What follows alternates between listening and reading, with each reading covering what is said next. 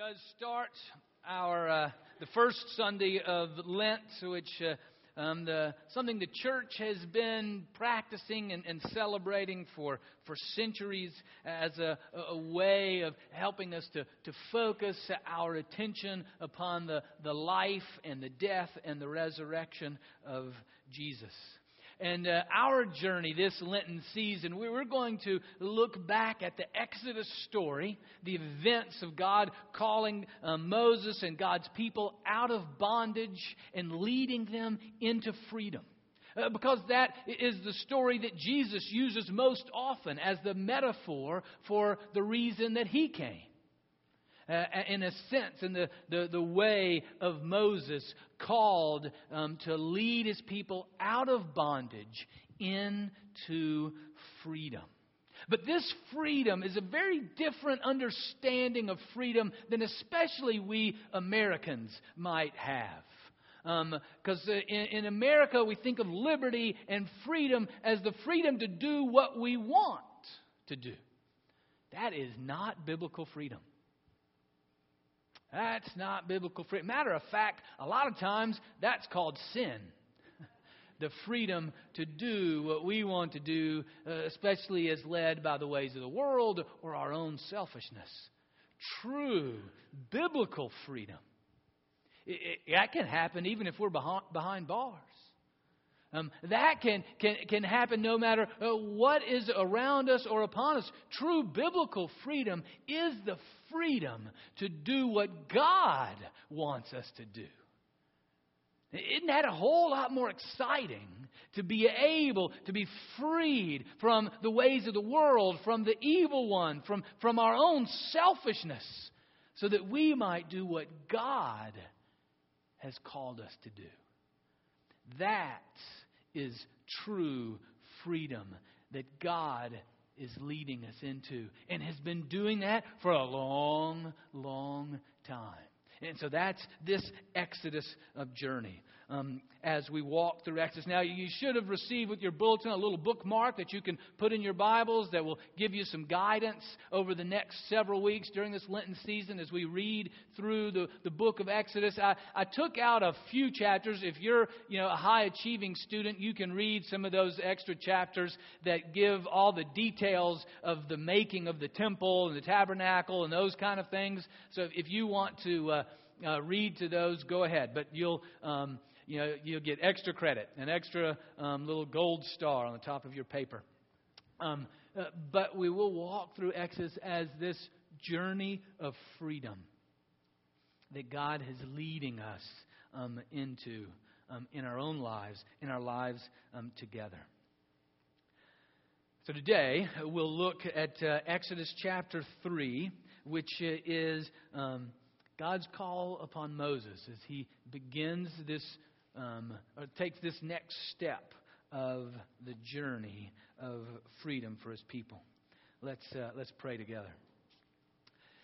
Dear gracious God, thank you for your written word. Thank you as it speaks to us of your truth.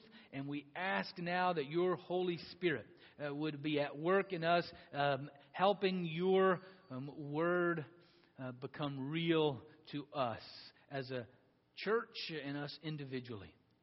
Speak to us. In the name of Jesus we pray. Amen. All right, Exodus chapter 3. We'll start with verse 1. We'll read through verse 16, and we'll pick up sort of the end of the chapter there. And then in a little bit, I'll even look a little bit into chapter 4 also, just to get the whole story of God's calling Moses and really kicking off this journey. It's found on page 44 in your pew Bible. If you want to turn there, you can follow along on the screen if you want. Just a little bit of background. You know that whenever we read this, this is just one little story in a much bigger one. And so Moses, his birth story, you'll read that if you read in the first couple chapters there. And you get the story of his life. He is now about... he's in his late 70s, so you think, around in there.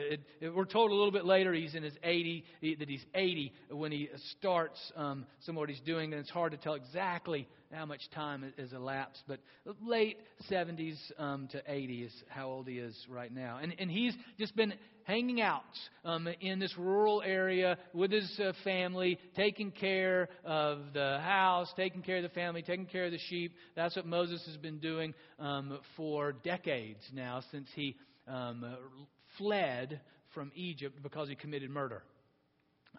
And he fled Egypt because then they wanted to murder him. So he's been hanging out here in Midian with his family, and we'll pick up from there.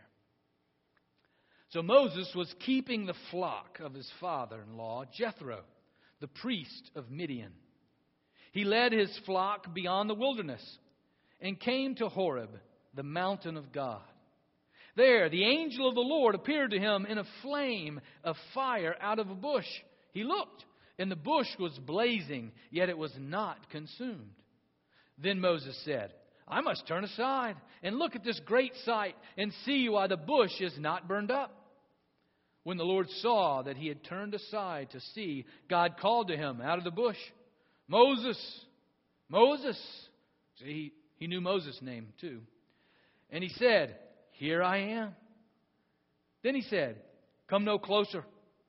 Remove the sandals from your feet, for the place on which you are standing is holy ground. See, the Lord is holy. He said further, I am the God of your father, the God of Abraham, the God of Isaac, and the God of Jacob. And Moses hid his face, for he was afraid to look at God. Then the Lord said, I have observed the misery of my people who are in Egypt. I've heard their cry on account of their taskmasters. Indeed, I know their suffering, and I have come down to deliver them from the Egyptians and to bring them up out of the land to a good and broad land, a land flowing with milk and honey, to the country of the Canaanites, the Hittites, the Amorites, the Perizzites, the Hivites, and the Jebusites. The cry of the Israelites has now come to me. I have also seen how the Egyptians oppress them. So come, I will send you to Pharaoh to bring my people, the Israelites, out of Egypt. But Moses said to God, catch that phrase, but Moses. We'll come back and look at that a number of times. But Moses said to God, Who am I that I should go to Pharaoh and bring the Israelites out of Egypt? He said, I will be with you, and this shall be the sign for you that it is I who sent you. When you've brought the people out of Egypt, you shall worship God on this mountain. But Moses said to God, If I come to the Israelites and say to them that the God of your ancestors has sent me to you, and they ask me, What is his name? What shall I say to them? God said to Moses, I am who I am. He said further, Thus you shall say to the Israelites, I am has sent me to you. God also said to Moses, Thus you shall say to the Israelites, The Lord, the God of your ancestors, the God of Abraham, the God of Isaac, and the God of Jacob, has sent me to you. This is my name forever, and this is my title for all generations. Go and assemble the elders of Israel and say to them, The Lord, the God of your ancestors, the God of Abraham, of Isaac, and of Jacob, has appeared to me, saying, I've given heed to you and to what has been done to you in Egypt. I know, however, that the king of Egypt will not let you go unless compelled by a mighty hand. So I will stretch out my hand and strike Egypt with all my wonders that I will perform in it. After that, he will let you go. I will bring this people into such favor with the Egyptians that when you go, you will not go empty-handed. Each woman shall ask her neighbor and any woman living in the neighbor's house for jewelry of silver and of gold and clothing, and you shall put them on your sons and on your daughters, and so you shall plunder the Egyptians. This is the word of the Lord. Thanks be to God. Now, just as we just sang, He knows my name. He hears our cry. That has been the way of God for a long, long time. Verse 7 and 8 that we read, the reason for God intersecting into Moses' life is that he says, I have observed the misery of my people who are in Egypt. I have heard their cry on account of their taskmasters. Indeed, I know their suffering, and I've come down to deliver them from the Egyptians. Do you see why Jesus would hearken back to this story and say, you see how God hears the cries? He sees how we're oppressed. He sees how we're in bondage. Even if it's our own fault, He hears and He comes down to deliver us. God cares. That may be the greatest truth that we could ever take inside our soul, is to truly believe that God cares for you and for me and for us. That God cares so much for us that He's not going to deliver you into freedom to just do what you want. That's a far too small a goal.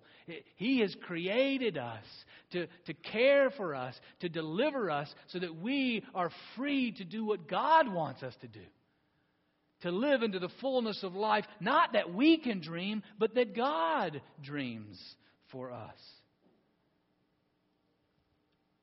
This season of Lent is one to continually focus us on just how much God cares. How He is willing to suffer, to sacrifice, even to die, in order to free us from the evil one, to free us from the bondage of this world, to free us from our own fear, to free us from our own selfishness, to liberate us to the fullness of life in Him and for Him. And John 3:16 captures it well. For God so loved the world that He gave His only begotten Son, that whoever believes in Him should not perish but have eternal life. Have life with God forever. Yeah, that's a pretty common term. God loves us. I mean, that God cares. You know, we hear that so much. It's almost like driving down Coleraine Avenue. Right? I mean, do you realize how many messages are up and down Coleraine Avenue? And do you even read them anymore? You know, you go by, you're so familiar with it that we forget just the sacrificial love of God for you and for me. That He hears our cries. And that He longs to free you and me and us from the bondage of doing anything else but God's will. Because anything else leads to destruction. What are, for you, the triggers that remind you just how much God cares and loves you? You know, Jerry Kirk, who's the pastor emeritus here, led a series on Monday nights and shared with us, you know, those triggers. Some of you have heard it many times of how, for him, just seeing a bird.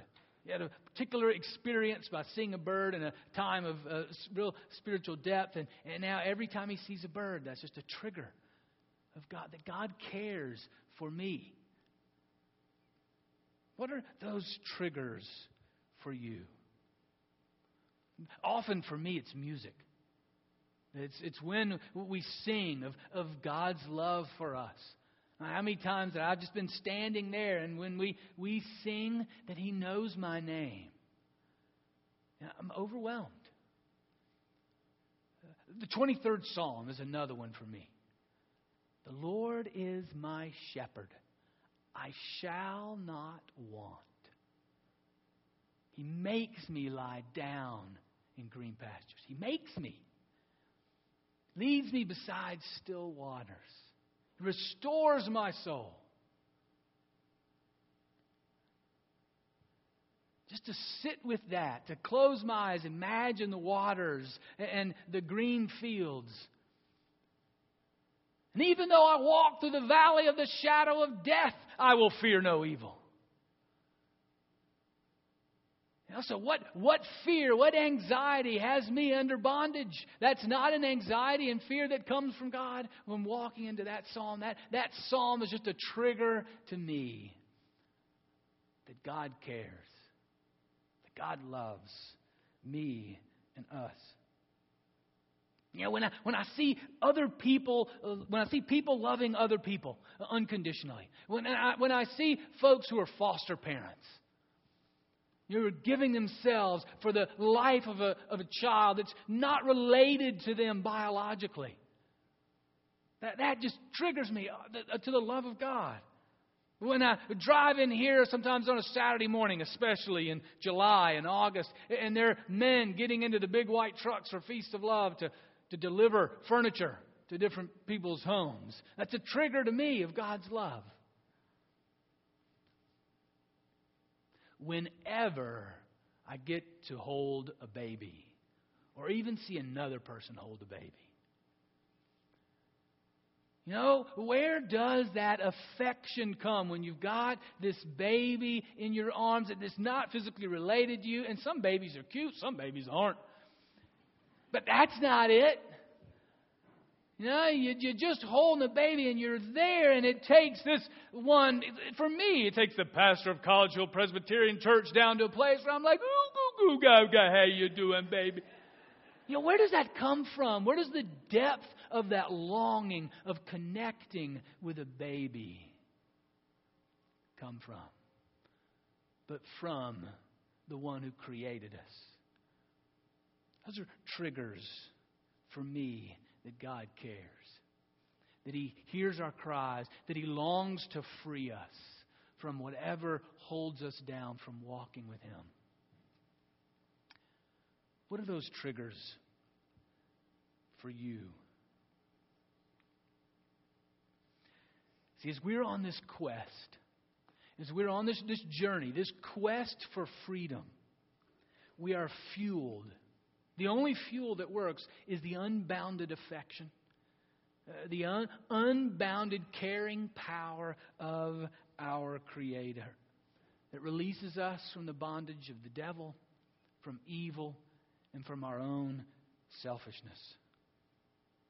Now, back to Moses, and you understand on this journey for freedom, on this journey for us to pursue freedom, for God's people to pursue freedom, it starts with the person you see when you look in the mirror. The first person to be freed in this story is Moses. The first person to be freed in your story is you. The first people to be freed in our story is us. Because Moses, he is in bondage. You see here that his faith, his trust, his courage, they are emaciated. And they need to be emancipated. And that's what happens. God cares. He comes in and He's going to save the day. And Moses then says, oh, but God, one second here. And I told you we're going to come back to those but Moseses, right? You see it in verse 13. But Moses said to God, if I come to the people and I say to them that you sent me, who do I say you are? Well, and God, answers that. Then you see in the first place you see it in verse 11, and then we see it in verse 13. Then we see it if you still got your Bibles open, we don't have this for you. You just have to trust me. In Exodus chapter 4, verse 1. But Moses answered, but suppose they do not believe me or listen to me. Suppose they say the Lord did not appear to you. And you know what God does, chapter 4, is well, Moses, he does a couple signs. Stick your hand inside your cloak. And he sticks it inside his cloak and he pulls it out and it's leprous. It's all white and ashen and diseased. And he says, now stick it back in. And he pulls it out, it's totally healed. God says, Moses, take your staff, throw it on the ground. He throws the staff on the ground. It turns into a snake. Then God says, now, Moses, grab the tail of that snake. And he grabs the tail and it turns back into a staff again. You'd think after the burning bush, after his hand gets transformed right in front of him, after his staff gets transformed from the snake and back again, that you would have seen God's power. You would think that would have freed Moses, right? What we need is to see God's power. No. You see God's power every day. And that doesn't do it. And it didn't do it for Moses. Because even after that, verse 10. But Moses said to the Lord, "Oh my Lord, I've never been eloquent." And he goes on, I can't speak. I just hang out with sheep. I can, but that's about it. You're going to have to get somebody else, which is what he says in verse 13. After God says, all right, we'll get Aaron. Aaron can speak. Then we finally get to the heart of the matter in chapter 4, verse 13. And Moses then says, God, can you send somebody else besides me?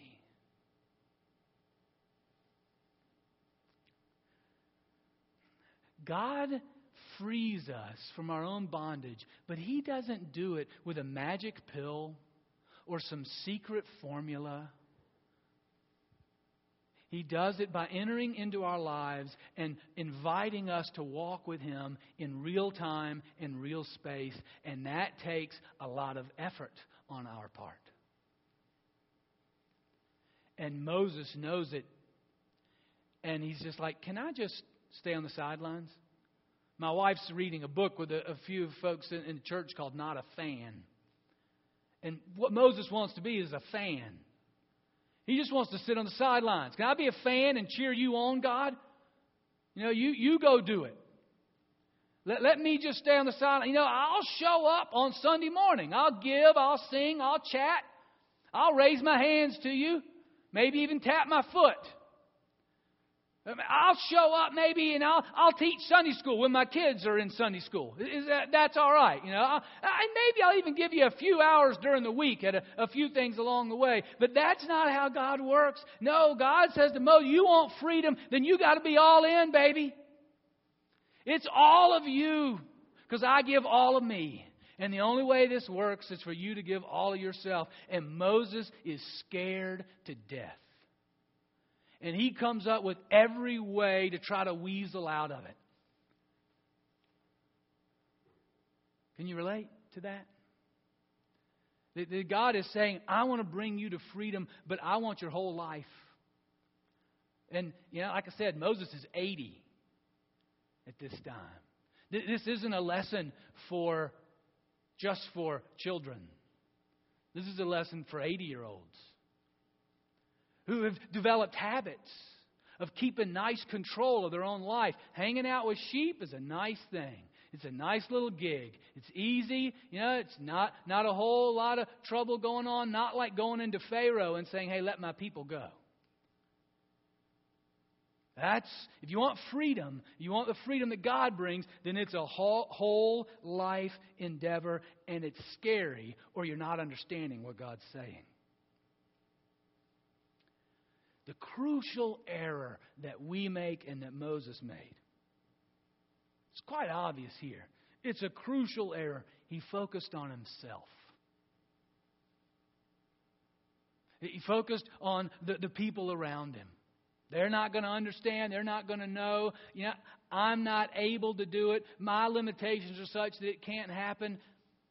When we focus on ourselves, whether we focus on ourselves because of how good we are, in pride, or we focus on ourselves on how bad we are in our own weakness, either way, our focus is not where it should be, which is on the power and affection and call and plan and beautiful will of God. Moses was the first one to be freed from focusing on himself and taking his attention up to God. And believing and trusting in Him. See, he'd been sort of doing his own thing for so long that his imagination, as I said, was emaciated. It had shriveled. His faith, his courage, his trust. He'd gotten comfortable. He was faithful and trusting in his own plans and just the way that he kept the shepherds, the sheep. He was not trusting in God to take him into a dangerous place.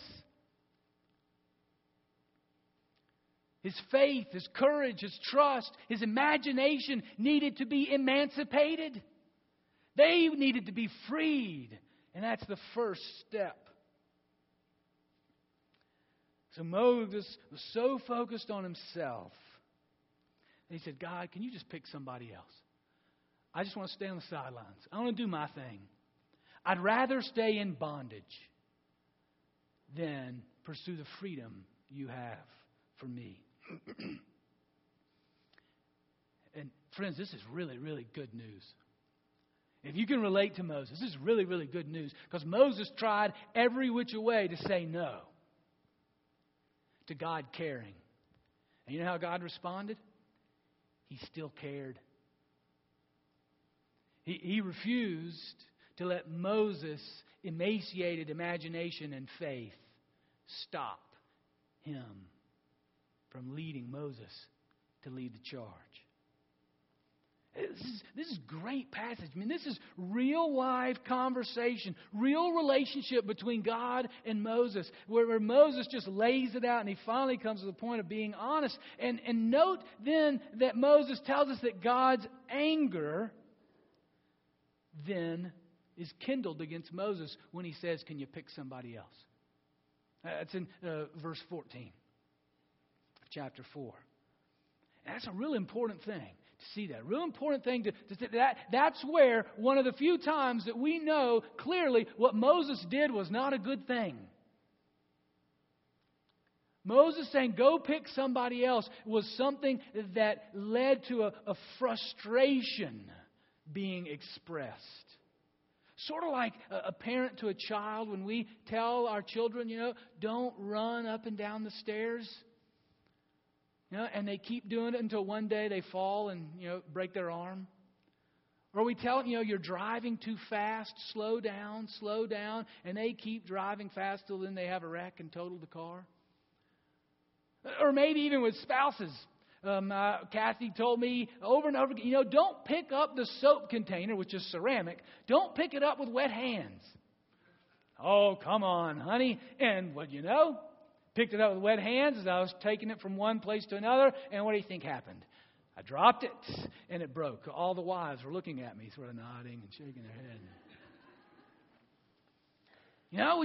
That's where God, why Moses, don't you see this? Why are you so shriveled in your faith and trust and courage that you don't see this? This is life-threatening to you. To tell me to pick someone else. It's a clear presentation to us of how difficult true freedom is. I mean, we like the idea, but our fear of really falling into the place where God would lead us, our lack of faith and trust and courage, they're revealed, which is good. So then we step into the place that we're uncomfortable, where God's leading us. In whatever freedom He's leading you to and us to, and to help lead others into. We like the idea, but it's really hard to make our full attention upon God and His grace, His mercy, and His power. It's a lot easier to just be a fan, just stay on the sidelines, just cheer every once in a while. It can be difficult, it can be scary, it can be uncertain to enter into this quest of freedom, of living with God in our whole lives. It's a challenge, it's difficult, and it's scary. And the great news is that God knows and He still cares. And He will lead us. Even in our shriveled faith, courage, and imagination. He will lead us as we follow into freedom. Amen.